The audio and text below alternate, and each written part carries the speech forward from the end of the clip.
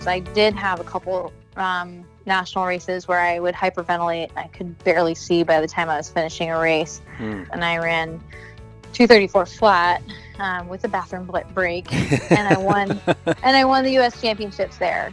And that is what actually gave me the spot on the World Championships team for 2015 in Beijing.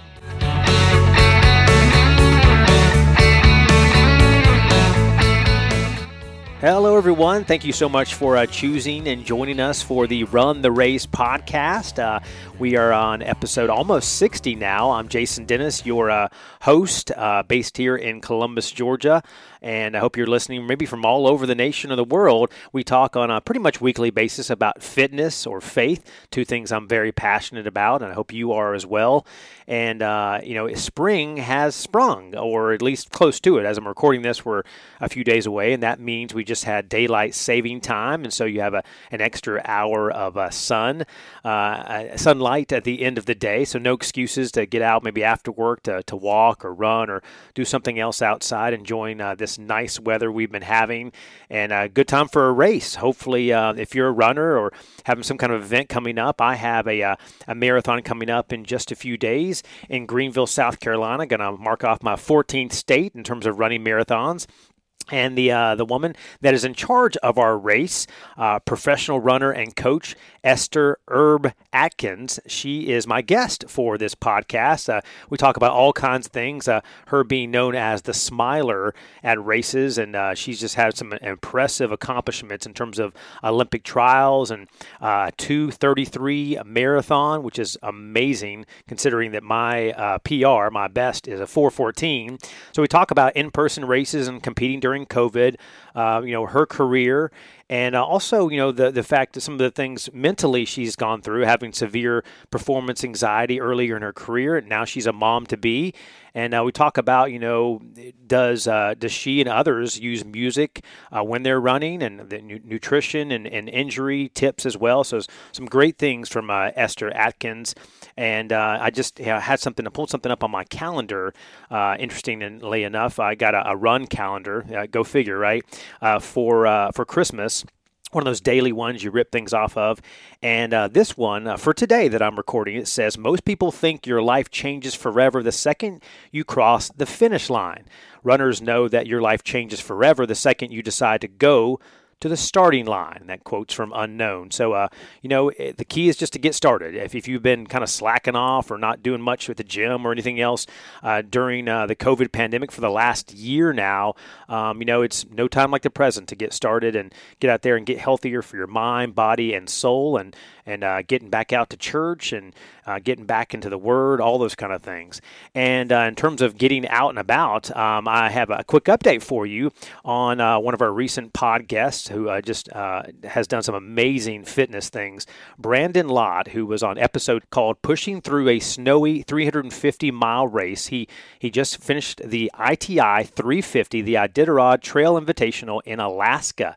So his wife, Marilyn Lott, posted on Facebook that Brandon finished it, did that last week, and although it took him much longer than he had hoped, it was all about finishing. So it took him 10 days and 3 hours and some change. And so he said it felt like a lifetime. The first time he did it 8 years ago, it took him about 6.5 days. So he was hoping for much better.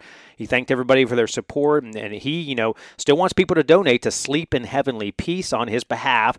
That's helping kids get off the floor and get into beds all over the nation. So definitely go and donate to them. It's SHP, Sleep in Heavenly Peace. Look them up, and it's a rally up campaign. They want people to donate on Brandon's behalf. Really quit is not in this guy's vocabulary. In those last 100 miles or so, he was dealing with a really bad hurting back. He was hunched over, kind of gimping through the snow in Alaska, kind of a weird stride and causing some blisters for him. And so now he's back on the farm in the Washington State area, back running even now. He's sore and actually even has a mild case of frostbite in his right fingertips. But he's lucky because others have had some really bad cases of frostbite. So congratulations to Brandon Lott. Now to our conversation for this episode. Esther Atkins, formerly Herb. She graduated from Case Western Reserve University, where she earned 6 All-American titles as a runner and the 2008 D3 National Championship in the 10K. So very impressive. She ran to the 2014 USA Marathon Championship and earned a spot on the 2015 World Championships Marathon team. Then in 2016, Esther placed 11th at the 2016 U.S. Olympic Marathon Trials and also 11th in the New York City Marathon. A really fast runner indeed. And she talks about really holding her hand in a heart sign over her head as a sign of love for fellow runners as she finishes off a lot of her races. For 8 years now, she's been a coach for high school, but also for McCurdy Trained, which we're having this McCurdy Marathon that she's in charge of in Greenville, South Carolina this weekend. And she just recently, last year had a miscarriage, but is pregnant again now, and her husband looking forward to having their first child. She was asked to describe herself in one word, and she said spicy. So here's our conversation with this spicy runner, Esther Atkins.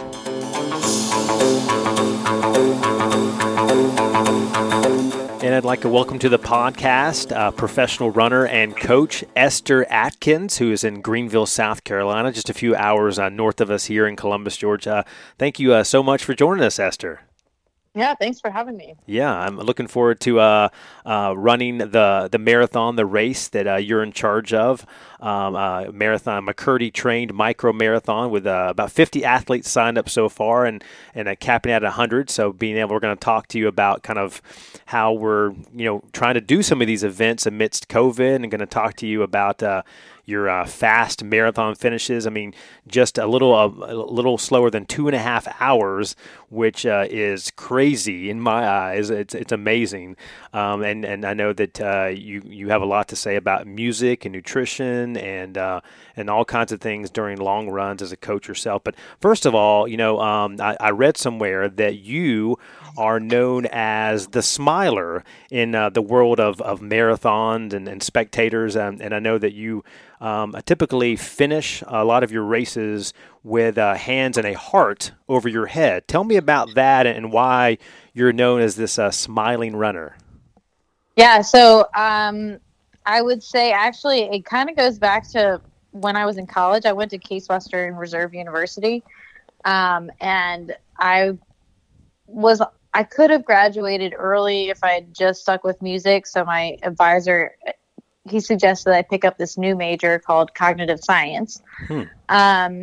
And in cognitive science, I was able to learn about bottom-up processing and top-down processing, which basically is like the difference is when your brain tells your body to do something versus when your body tells your brain something. And so I learned about how if you smile, it does actually tell your brain that you're happy, even if you're running a marathon or if you're in a little bit of pain. So that was one of the techniques that I started using while I was still in college, and it really stuck around. Once you practice it enough in practice, it ends up just becoming what your grimace is your grimace becomes a smile. And so I was able to kind of incorporate that into how I work hard. I do think it actually makes me, and I do really enjoy racing marathons. Part of it is that, like, until a certain point, you should be enjoying yourself and not be working that hard, because otherwise you're working too hard. You're going to pay for it in the last stage of the race. So that's part of why I like to make sure that I still am enjoying myself and really taking it all in. And I mean, especially places like Boston and New York, those have been amazing places to have crowd support and really take it all in, especially for the first 15 miles or so. Yeah, I've heard some people say that even if your smile is fake, like in the middle of your marathon or any other sport or anything you're doing, if it's a fake smile, that it still kind of releases, something scientific where you it makes your effort easier, or you're not as in pain as in much. So do you hope that like you're smiling and having your, hand in a heart over your head as you finish these, great races? I mean, do you hope that rubs off on folks and kind of is contagious? That's the other part of it. That's the other part of it, is that I do see myself as an ambassador for the sport.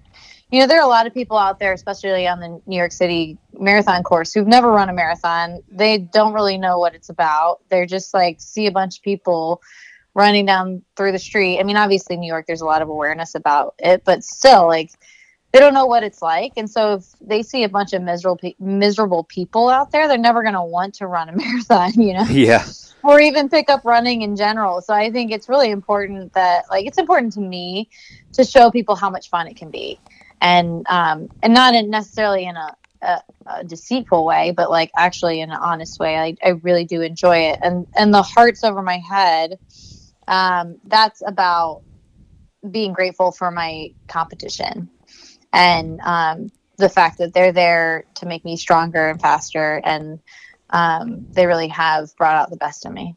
They are not necessarily the enemy. You're kind of sharing in the pain, right? Right. If competition didn't make you better, then everyone would run their best times in practice.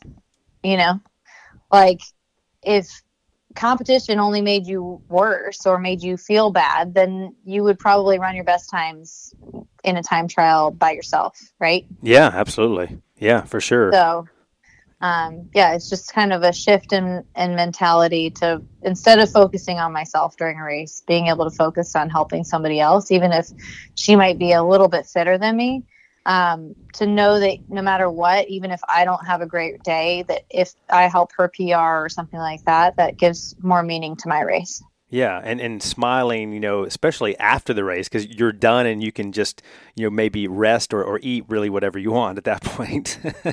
Sure. I mean, marathoners mostly eat whatever they want anyway. So. Exactly. Well, just to get to know you a little bit, we do a kind of a fast forward at the beginning of the chat. And so we're going to just kind of put you on the hot seat here. The first one is, what is your current job description, both at work and also at home? So my current jobs are, I am a coach for McCurdy Trained. So I privately coach about 50 adults right now, maybe 45.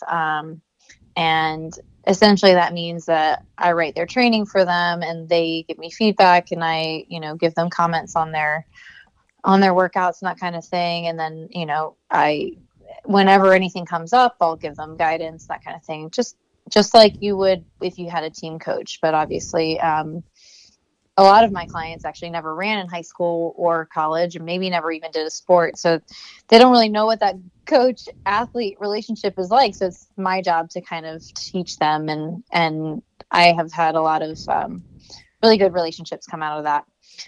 And then I'm also volunteering with a high school team right now at Greenville High, here in Greenville, South Carolina. And that's been really fun to kind of connect with some younger runners and help them learn some of the lessons that it took me a little bit longer to learn.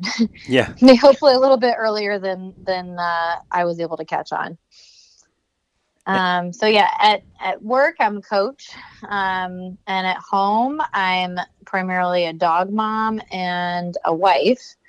And my responsibilities in that are mostly just cuddling and preparing meals. That sounds like a fun job. Yeah. I know that I think you've been running for close to 20 years and coaching for almost half that. So tell me about, what do you do on maybe whether it's be a daily or weekly basis for yourself to stay fit or to be, in shape for whatever you want to do?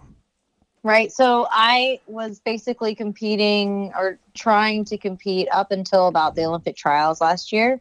Maybe a few months before that, I basically realized that I wasn't going to be able to finish it no matter what I did, just because of an Achilles injury that came up in 2019. And it really came to a head kind of at the end of 2018, early 2019. I really tried everything I could to get through it, to try to get to the trials. And not just to the finish line or to the starting line, but also to the finish line. But so for 2020, I've just been kind of doing more physical therapy and trying to really rehab that now that I have nothing really on the horizon, especially once COVID hit and everything shut down. There was really nothing to train for. So there's no reason for me to rush back from this injury and try to do things right. So, but now I'm actually 17 weeks pregnant and I am running about 4 days a week. And it's funny because I'm having a bit of a discussion with my husband as to whether or not I should be doing, speed work sessions. And he's kind of on the side of like, can we cut it short? And I'm like, I can go slower, like I can watch my heart rate and make sure that I'm keeping it under control. But I even today I'm asking myself, what is it about doing workouts that draws me in, makes me want to continue to do it, even when I know that I'm only going to get bigger and slower at this point. So, and it's just that like I enjoy pushing myself and challenging myself, whether it's like hitting splits accurately or trying to find a pace that's, even if it's a pace that I never even worked out at before all of this, because it's much slower than I actually would have targeted before. But I think it's also really important to me, for my coaching, to stay in the mindset of doing workouts and remember what that feels like. So just stay in touch with it, whether that's on the bike because I'm injured or if it's, on the roads because I'm pregnant. I think it's really helpful for me to stay in touch with that. Absolutely. And, mental is such a big part of sports or really anything people choose to do as their hobby. Or their career. So for you, do you have a particular like spiritual, inspirational, some kind of motto or mantra, something you live by or that you think about while you're out there running? Yeah. So for every marathon, I do like to come up with a specific mantra for that marathon. And it kind of usually comes to me like the week before or so. But for several years, I actually was planning a tattoo that my husband ended up getting also when we were engaged.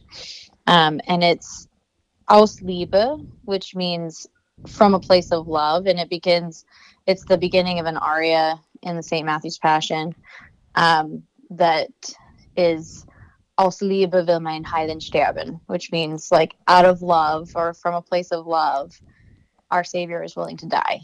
And I think that, if the ultimate sacrifice is willing to be made out of a place of love, then what can I not do out of a place of love instead of shame or anger or spite or something like that? So that's something that we both kind of committed to for our marriage now. How successful we are all the time is another question, but that's not what mantras are about. Yeah, well, that's a commitment, getting that tattoo before you get married. So that's Yeah, exactly. We were committed. For sure, yeah. And then, and your name, Esther, I think when I asked you before the interview, you had to pronounce it. You said like Esther from the Bible, like from the Bible, right? Yeah, right. And the last of the Fast Four on the hot seat here is what is something unique about Esther Atkins? Well, I started playing cello when I was 3. Oh. And that was probably something that actually made me better at running ultimately, because I had to lug around that big thing my whole life. And I used to have to carry it like a half mile from one campus to another and that kind of thing. So it made by the time I actually started running, it was a lot easier because I wasn't hauling around something most people would say was bigger than me. Well, see, that's a challenge. You could do like a marathon or like a trail race with carrying a cello around. See, there you go. Yeah, please don't do that to your cello. Please don't. Yes. Well, diving into some important issues here. We're still, a year later, we're obviously still dealing with the COVID-19 pandemic, and it's been frustrating for all of us and tragic. But in terms of runners and people that are looking for races that are open, It's been tough because a lot got canceled last year and still getting canceled in 2021. I know you're leading one of these McCurdy trained micro marathons in South Carolina, and we talked in the previous episode about how you're able to do that. So for you as somebody that is a pro runner and a coach, and you're dealing, talking to your athletes, what's it been like in the world of running and athletics, dealing with COVID, and are you seeing things kind of open back up a little more now? Yeah. So first of all, what it's been like as a coach during this time, I am remembering last year, a lot of people thought it was just going to be a couple weeks, and I kind of had a feeling it wasn't, but I had no idea it was going to be a whole year.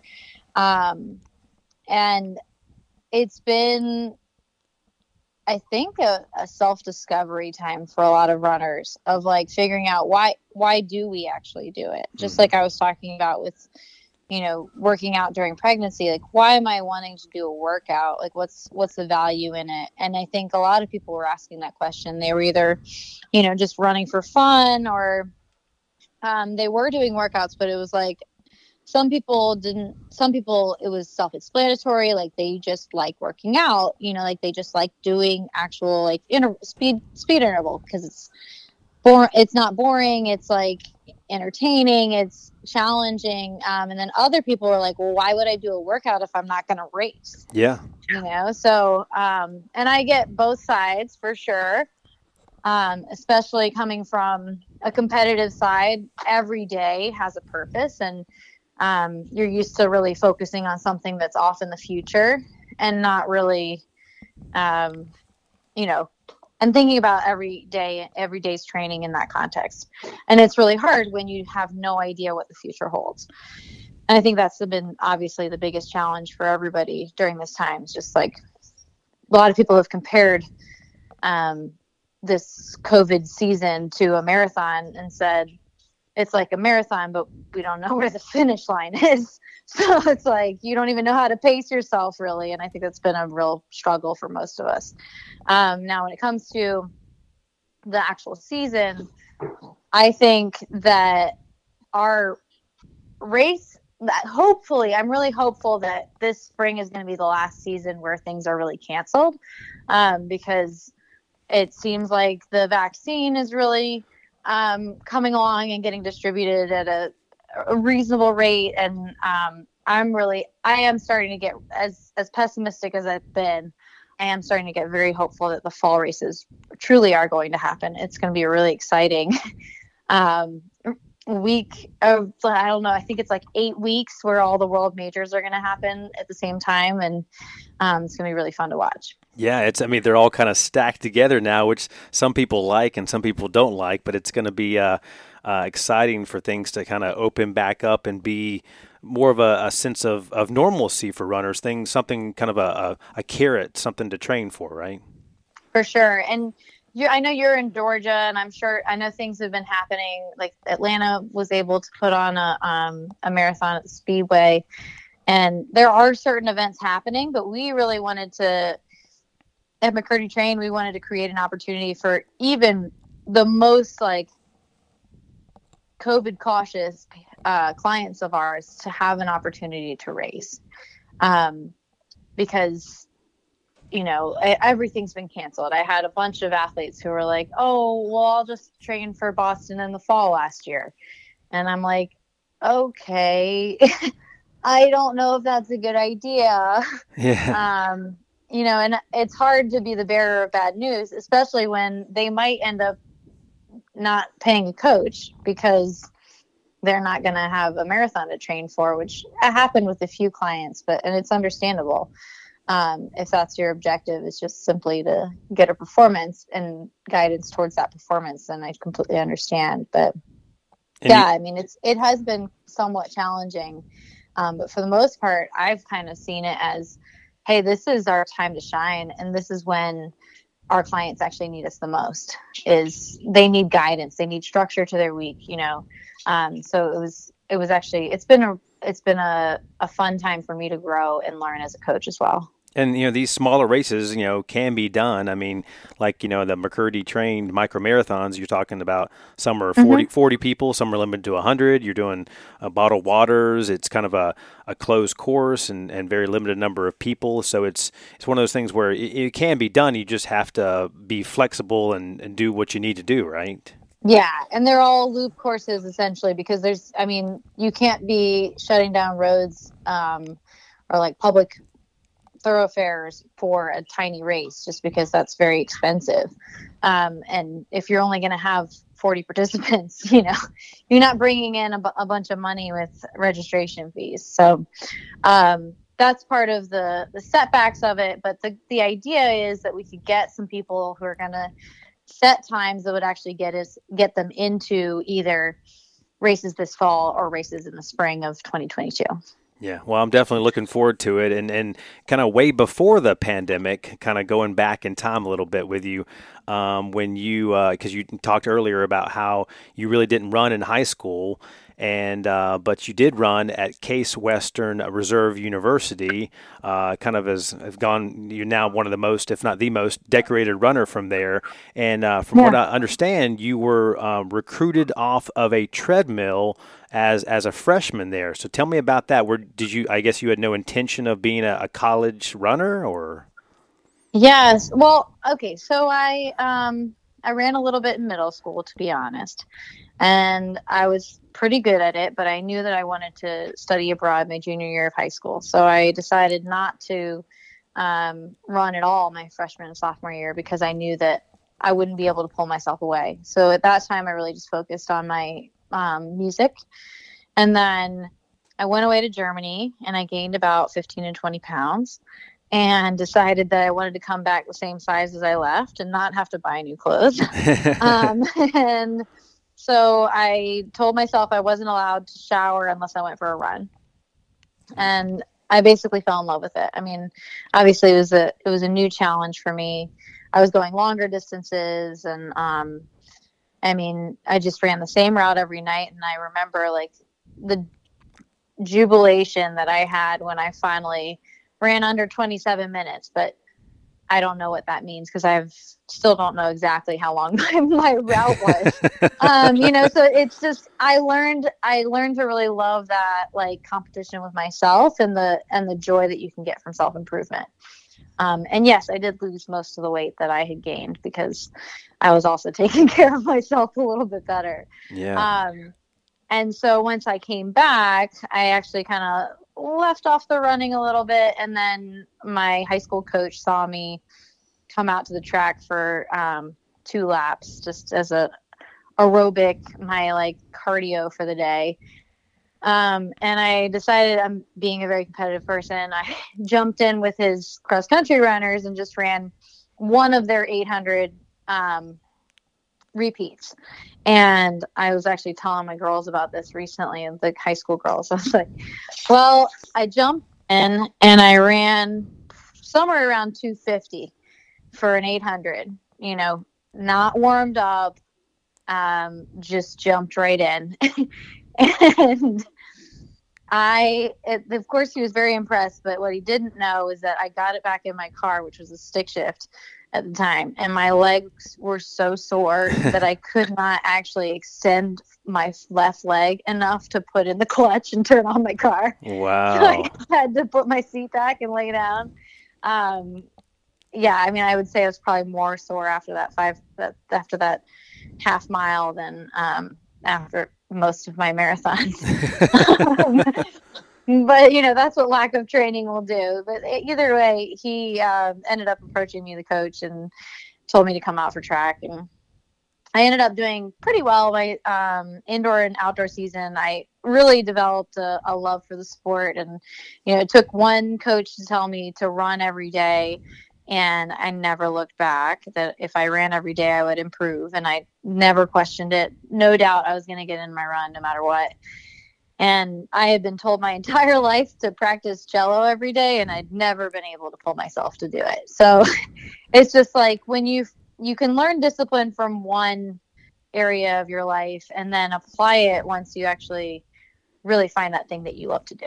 Yeah, yeah. From the cello to the track. Yes, exactly. For sure.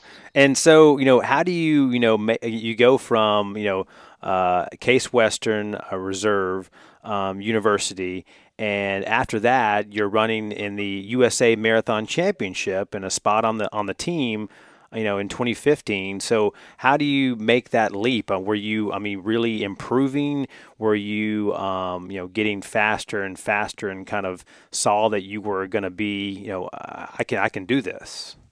Right. So actually, similarly to when I went to high school, I also didn't plan on running in college. And like you said, I just showed up during orientation. I was still working out a little bit and running some. So I ran to the rec center, and the coach saw me, Coach Lenise saw me out of her window and actually came and grabbed me off the treadmill and said, or actually it might have been an elliptical, but either way, and said, "Hey, you look like a runner. Would you like to run cross country?" She was honestly pretty desperate for runners at that time. And I said, well, I was thinking about doing track because I fancied myself an 800 runner at that time. And she's like, well, let's just get you a physical just in case. So I went and got a physical, and that was that. And I ended up being a 6-time All-American and D3 champ. So I came away from college knowing, like, even before I graduated, I found out that I was going to be teaching abroad in Austria. And as soon as I accepted that position, I also signed up for the Berlin Marathon. Sounds like some really, really beautiful places to run, Austria and Berlin. Yeah. Yeah. Vienna was an amazing place to run. I think honestly it's probably definitely the best city for training venues. And that's part of why they did the Breaking 2, where he actually broke 2, was where I did all of my training while I was living in Vienna. Amazing. Wanted to just break 3 hours for the marathon for my first one because I knew it was 2008 and the Olympic trials standard. Although that was a goal of mine, there was no opportunity for me to do that until 2010. So I just wanted to start off with a good foot, and I ended up running 246 with nice dead even splits. It was a 123. 03 and 123.12 or something like that. Oh, 7 seconds slower. I don't know about that. Yeah, it was a very close to even split. So I'm pretty proud of that, and I think I was 14th at Berlin, and on my first marathon. Now that was before it was like really super competitive, but still, I'm still really pleased with that debut, and it was quite a shock. Absolutely. But obviously it was a great introduction to marathoning and made me really confident. And some other friends who I met over the next year or so who actually knew about running were like, this is actually very good, Esther. Like, you should probably pursue running a little bit more than just like as a hobby. And I ended up going to Zap Fitness for 3 years, which is where I met my husband, and I worked my butt off, and I ran a lot of miles. And I think I was possibly a little bit overtrained, but I never got injured, which was awesome. Never fully injured. I was just a little bit banged up. So as soon as I left and went back to working with Terrence Shea, we dialed it back a little bit, undertrained me a little bit, and then everything kind of came together. And I ran 234 for the first marathon at the end of in October of 2013 for third place at the U.S. Champs that year. And then in the spring of 2014, which is an amazing Boston, I ran 233.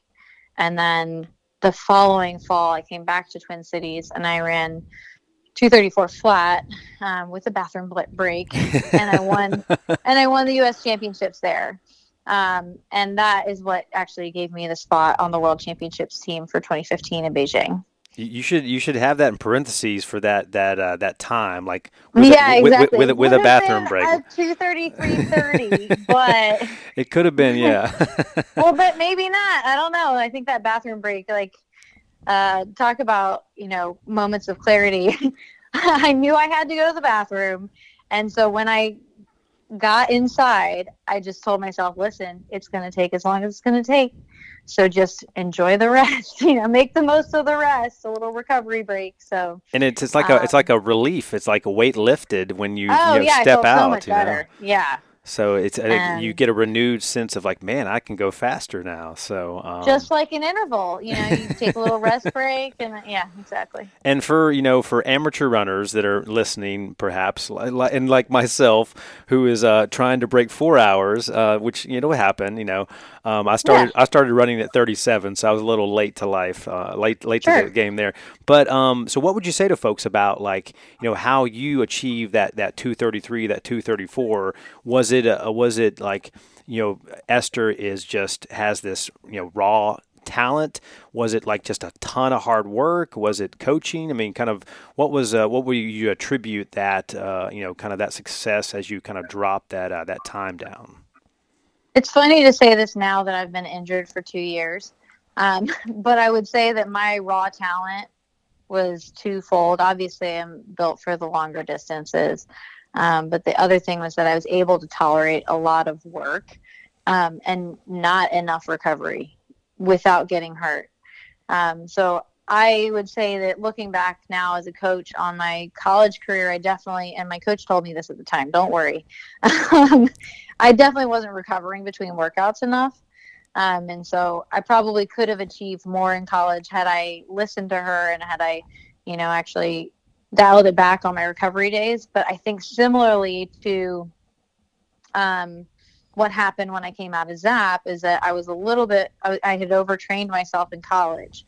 And coming out of college, once I kind of found the right rhythm and actually believed in my coach, which is no fault of my college coach. I believe in her now, but I just wasn't ready. I wasn't mature enough to listen. But working with Terrence Shade, I really just trusted him to work me right up to the right point. And I was able to trust that I had put in enough work that I could really recover on the easy days. And I think once that trust came in and the proper training and proper recovery, I was able to really manifest all of the work that I had put in at ZAP and also at Case Western. Yeah, and done a great job. And the mental part of a game, a sport, of running is such an important part of it. And I think I read somewhere that you had bouts of severe performance anxiety kind of earlier in your career. What would you say to folks about that kind of worry about stepping on the start line and worry so focused on the numbers or whatever else, focused on I need to beat this person or I need to do this or I'm not a success? What would you say to them? Because I know you've dealt with some of that. Right. So I think mine was primarily a fear of losing to people, because the way that it worked in terms of the type of competition I was seeing in my weekly meets in college I was mostly just seeing people who I could beat. And then when I would get to nationals, I would just completely freak out because I didn't even know what I was just so afraid of watching people run away from me. And I think what really helped me then, and is something that I referenced earlier, which is basically that concept of realizing that your competition are actually your teammates. When it comes to distance running, they're there to make you faster. And as long as you see them in that way, you're going to benefit from them. And once you start to see them as something that's going to hurt you or make you worse, or that they're eliminating your opportunities. Now, obviously, I wanted to win the national title the year that I won because it was going to provide me an opportunity to go compete in Beijing. Mm-hmm. Had I not won that, there is a scarcity there. There was only one spot. So had I not won it, I probably would have lost that spot. But for most of us, there's no actual scarcity. Like, okay, you're either going to win the Masters division or you're not going to win the Masters division. But the fact is, if you know that there's another woman who's in her 40s in your race or her 50s or 55s or whatever it is. Like if you know that there's somebody else in your race, they're going to make you faster and you're going to get a better result because of it if you let them. But if you let the fact that they're beating you get into your head and slow you down and make you feel bad about yourself instead, that's where you're just defeating yourself. And so I think that's what ultimately was able to pull me out of that. Was I did have a couple national races where I would hyperventilate. I could barely see by the time I was finishing a race. And what I learned was how to basically take all those girls, because a bunch of the girls in my conference would end up at nationals. So I knew them pretty well by then, by my junior year. And so what I did was I basically just made a decision. These girls are my teammates. They are here to make me faster. And I cared about my teammates. I would have been pumped if I had teammates who could actually like kick my butt in a workout, because I knew that would make me faster. And so I applied that to those national races. And I was like, I'm not going to let my teammate beat me in a race because I'm still competitive. Yeah. But I also don't feel as threatened by them because I know they're there to help me. Yeah, they're your teammates, and that's like you said. You have that sense of togetherness, your teammates, and also people you're racing against. Whether Olympic trials or wherever else, and from your back of the packers, average athletes or runners, all the way to elites. There's a lot of different ideas about what you do during a run, a training run, or during a race or whatever else. Like for me, I'll listen to podcasts or whatever else, maybe during a long run, and kind of I'm learning something or hearing something meaningful while I'm out there for 3 or 4 hours. And then maybe when I'm trying to run faster, a 5K or a racing a marathon, I'm listening to music. What about you? I mean, because you hear sometimes elites are like, okay, it's like they're dead set against it. Like I'm going to listen to my breathing. I'm going to listen to my footsteps. I'm going to focus on like just be in the zone. For you, I mean, so funny. Do you listen to music as well, or?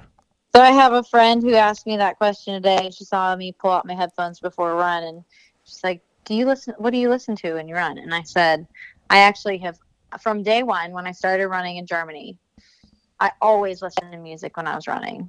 I think I had a tape deck at that time, a cassette player, a Walkman, maybe, Yeah, Walkman. That's what they were called. Yeah.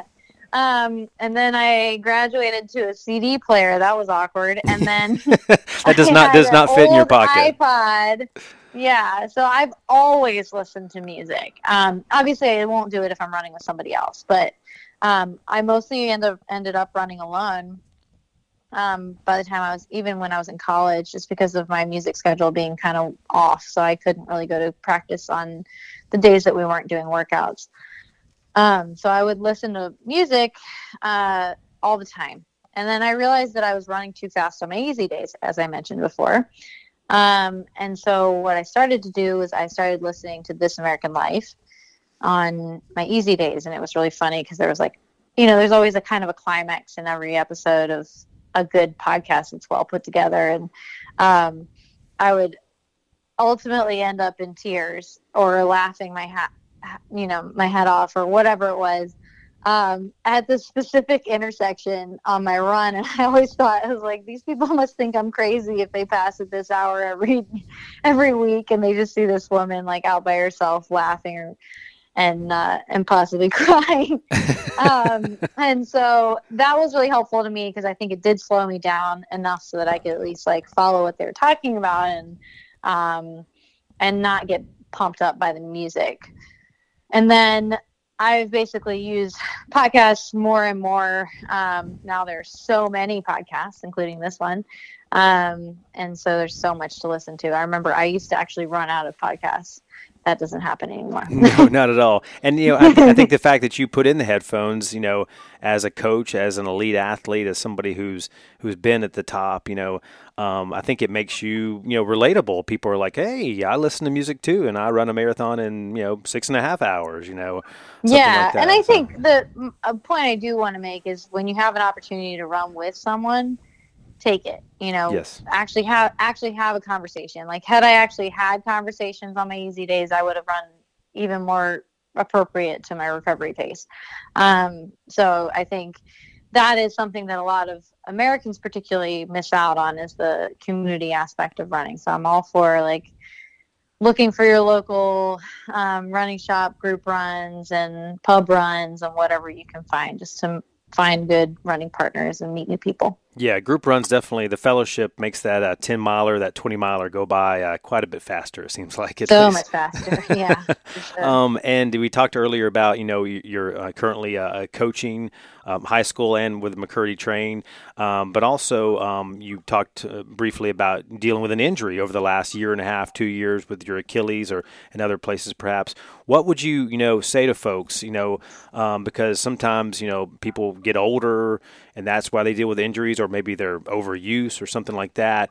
Would you, people like lists. So are there, like, for you, as a coach or as somebody who's dealing with it yourself, like maybe 3 or 4 things, that are like paramount for maybe either preventing injuries or, dealing with them when you have them? Yeah, I mean, there's a lot of debate about the use of ice, because it's something that we learn when we're young, and you bang up something, like bang your knee or your elbow or your head or whatever, and your mom always puts ice on it. Well, that makes sense because it's an acute injury. But when it comes to chronic injuries or some kind of overuse injury, generally that stuff comes up over time, and the inflammation that you're feeling is actually your healing response, like your body is trying to heal itself. So it's not really helpful to put ice on that. It might make you feel a little bit better, but it's not going to speed up the healing process, because your body really needs that inflammation in order to move things along. So that's one thing. I also think that maybe the ice baths I took in college made me tough. So there's something to like get from it for sure. But I don't, and also there's like, cryotherapy, and there's all kinds of like cold therapy as like a mental aid, but it's not necessarily making your mitochondria in your legs recover faster. That has somewhat been proven, although it's still controversial. But I would say, so that's one thing to not necessarily do. I'm a big fan of heat. I think that is helpful, especially prior to a run. If you've got something that's kind of like tight, using either a heating pad or a heated blanket, something like that to warm things up for you. I think warming up as we get older becomes way more important. And it's funny because like we can be self-conscious easily and not want to do drills and dynamic stretching and all the stuff that we know we actually need to do in order to get our bodies ready to run. And in fact, like sometimes it's just better to walk for 5 minutes before you start running. Yeah. Even for us elites, like, or it's to shuffle jog. Like, don't even count it as part of your run because it's going to slow down your run so much. Or it doesn't matter. But like just to get out the door and not feel like you have to go really fast to like right off the bat. I think sometimes our watches can be detrimental in that way, and platforms like Strava can be a little bit hard on those of us who need a longer time to warm up. So I think if you're worried about that, then find a way to let yourself kind of ease into the run a little bit more, even if that means like, I know some of the older runners also get up really early to run because that's what life gives us. And so it just means that you're going to maybe have to do some things in bed before you even get out of bed in order to get things moving, and whether that's like stretching or just even like kind of brushing your toes back against the sheets and that kind of thing. Yeah, absolutely. Yeah. I think just being kind of aware that your needs will change as you get older. Another thing is, like I said, the recovery pace. Now, people get really confused about easy days. Easy days are most important when you have hard days. Does that make sense? Oh, yeah, absolutely. Yeah. Like, some people get really wrapped up in like, oh, my easy pace has to be this. Well, if you're not doing any workouts and you're only only, I say. If you're running about 20 to 30 miles a week, you can probably run a little faster than what, your quote unquote easy pace should be. Mm-hmm. Now, if you are doing some hard intervals in there, then you're going to need the day before and the day after to probably be pretty easy. That's important. And you're going to recover better. And then the other thing is, as we get older, it takes a few more days to recover during the week. So you can probably get in one high quality day and maybe one medium quality day per week.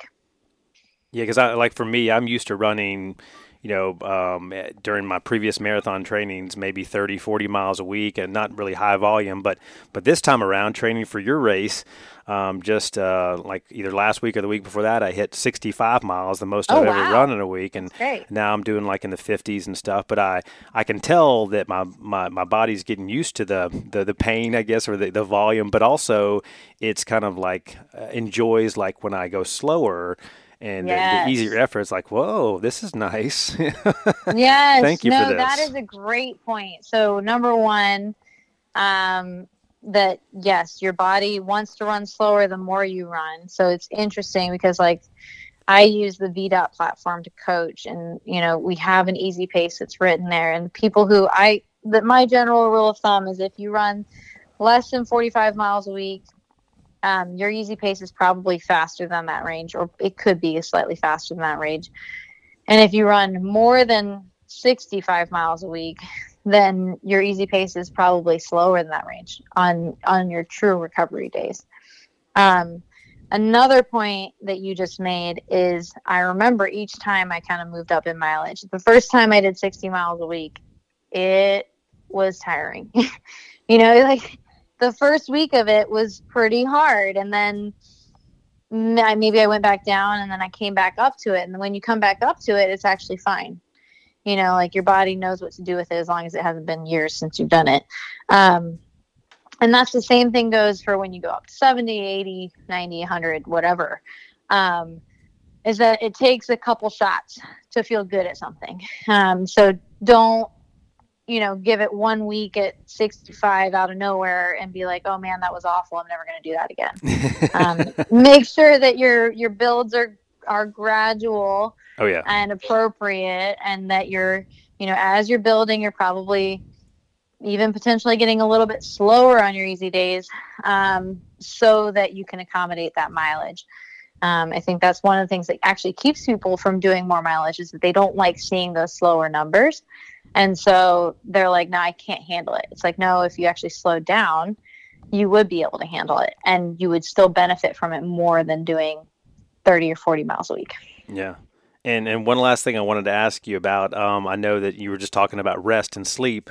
And so hopefully you're getting a lot of that before you have your baby, as now a mom-to-be. Tell me about, I know this is an exciting time for you and your husband, but I know also one of the kind of, obviously worst things that's happened in your life, when I read a previous interview you did, was having a miscarriage. So what's it been like for you and your husband kind of going through that, and then now being pregnant again, and kind of, really hoping and praying for the best? Yeah, we feel pretty lucky. So I honestly think that, I can't speak for everyone who's had a miscarriage. And I know that other people obviously have completely different experiences, but because mine were only 17 and 20, I had 2 miscarriages, 17 days and 20 days of gestation. And honestly, if I have to be honest, they felt more like now, especially now that I've made it 17 weeks, those felt more like false starts. Yeah. Oh, let's recall, start over. Cause I barely even got my cycle off track, for those. So it was fine for us. It was disappointing for sure, but it was more especially after the second one, because I was only 34, I wasn't able to get appropriate, well, I now see it as appropriate care for fertility. And so that was just the alarm that they needed to give me that care. So it honestly, I see it as a blessing in a couple ways. Like, it made us more excited for this pregnancy. It made me psychologically and emotionally more prepared and excited for this pregnancy. And honestly, I think, we're just really grateful and excited. And I've been super lucky because this pregnancy has been very easy for me in comparison to many of the people I know. And so, and I can't help but wonder if, obviously there's lots of hormonal things and all kinds of things that go on that make everybody's experience different. But I can't help but wonder if those 2 losses made this one so much easier for me, just because I'm just grateful to be pregnant. Yeah, and I think that he or she will have a lot of miles under his or her belt when they're born, because you are continuing to run, but maybe you might listen to your husband and slow down a bit, right? Yes, I mean, there are days where I just can't run fast, and so Sure. That's fine. It is what it is. I'm grateful to be out there and moving. And then other days where it's my Achilles is actually slowing me down, and not my belly, and not my hormones. So it is, it's a give and take. And I know that I have a good network of other runner moms out there who can help me through. And I'm only running about 30 miles a week right now. And so it's not too bad. And I fully expect that it will slow down. And once I'm fully vaccinated, I'll go back to the pool and get some swimming in and do some cycling on my indoor bike. Yeah, well, that's good. You're getting a lot of exercise in, and looking forward to running your race in Greenville, South Carolina, the McCurdy Trained Micro Marathon. It's going to be a lot of fun to, like you said, have an in-person race and be safe and do all the proper precautions, but at least still be out there and kind of be at the start and the finish. So I'm looking forward to it. Yeah, I'm pumped that you are training so much, and you're definitely going to kill that 4-hour goal. And also I'm honored to have a celebrity in our race. I don't know about that. I'm sure I'm going to be lapped a few times by some of the McCurdy trained athletes, but that's fine. That's fine. I'm not going to let that mess with my mojo, so it'll be fun. But I appreciate you opening up about so much and talking to me, Esther, and appreciate your time, and look forward to seeing you in Greenville soon. Yeah, great. Can't wait to see how you do.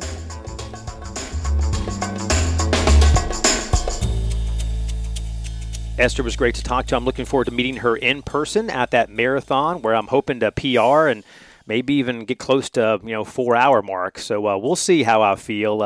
It's going to be a lot of fun getting out there and hitting the start line, as we talked about earlier. As a runner and a coach, she said she's learned a lot about injuries. She's coached dozens and dozens of adult runners all over the nation, and a lot of people asking questions about recovery. And, most recently, I think just a few months ago, she posted this on Facebook. It's a pretty inspirational thing. I'm going to read it to you. She says, "I dream a world where truths spread faster than lies, where faith makes people kind, where respect coexists with disagreement, where we seek to listen as a means of being understood, where we can trust that if we look out for more than just our own, the world will look out for us in return." Well said, Esther. Well said. Now to our final segments of the podcast. A parting gift from the Bible, some food for thought about smiling, since Esther talked about that, and a closing prayer.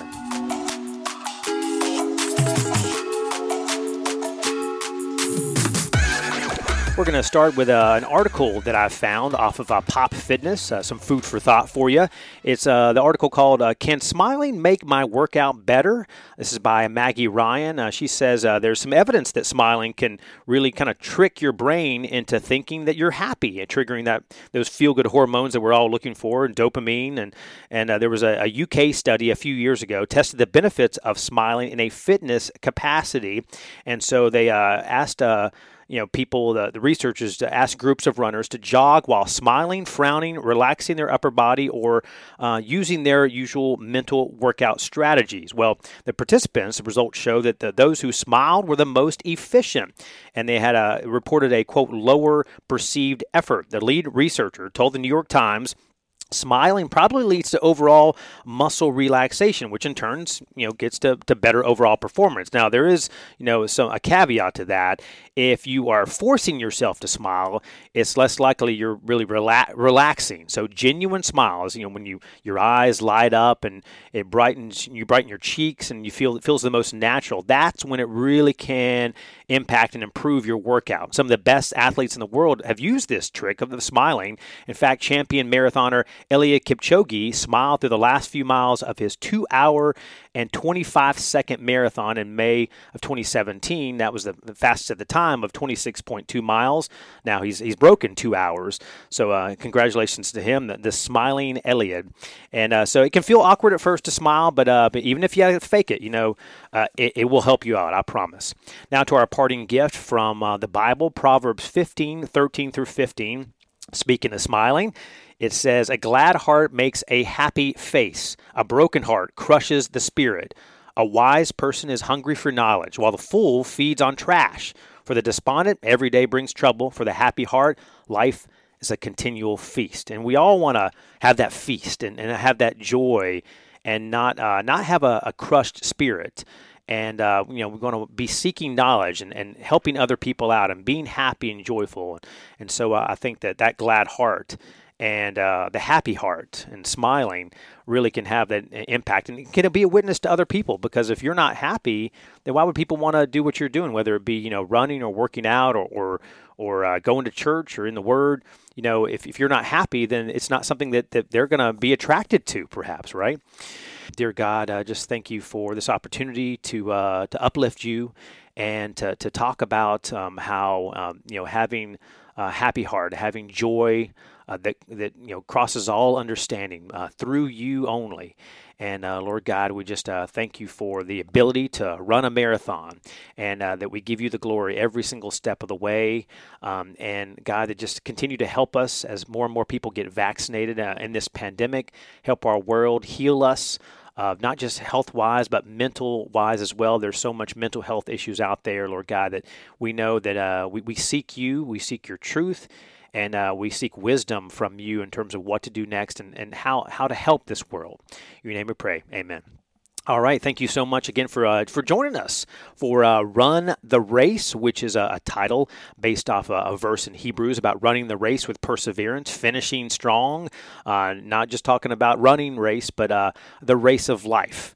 And if you want to listen to any of the previous, 57, 58 episodes of Run the Race, you can go to WTVM.com/podcast. We're on SoundCloud, Spotify, Google, Stitcher.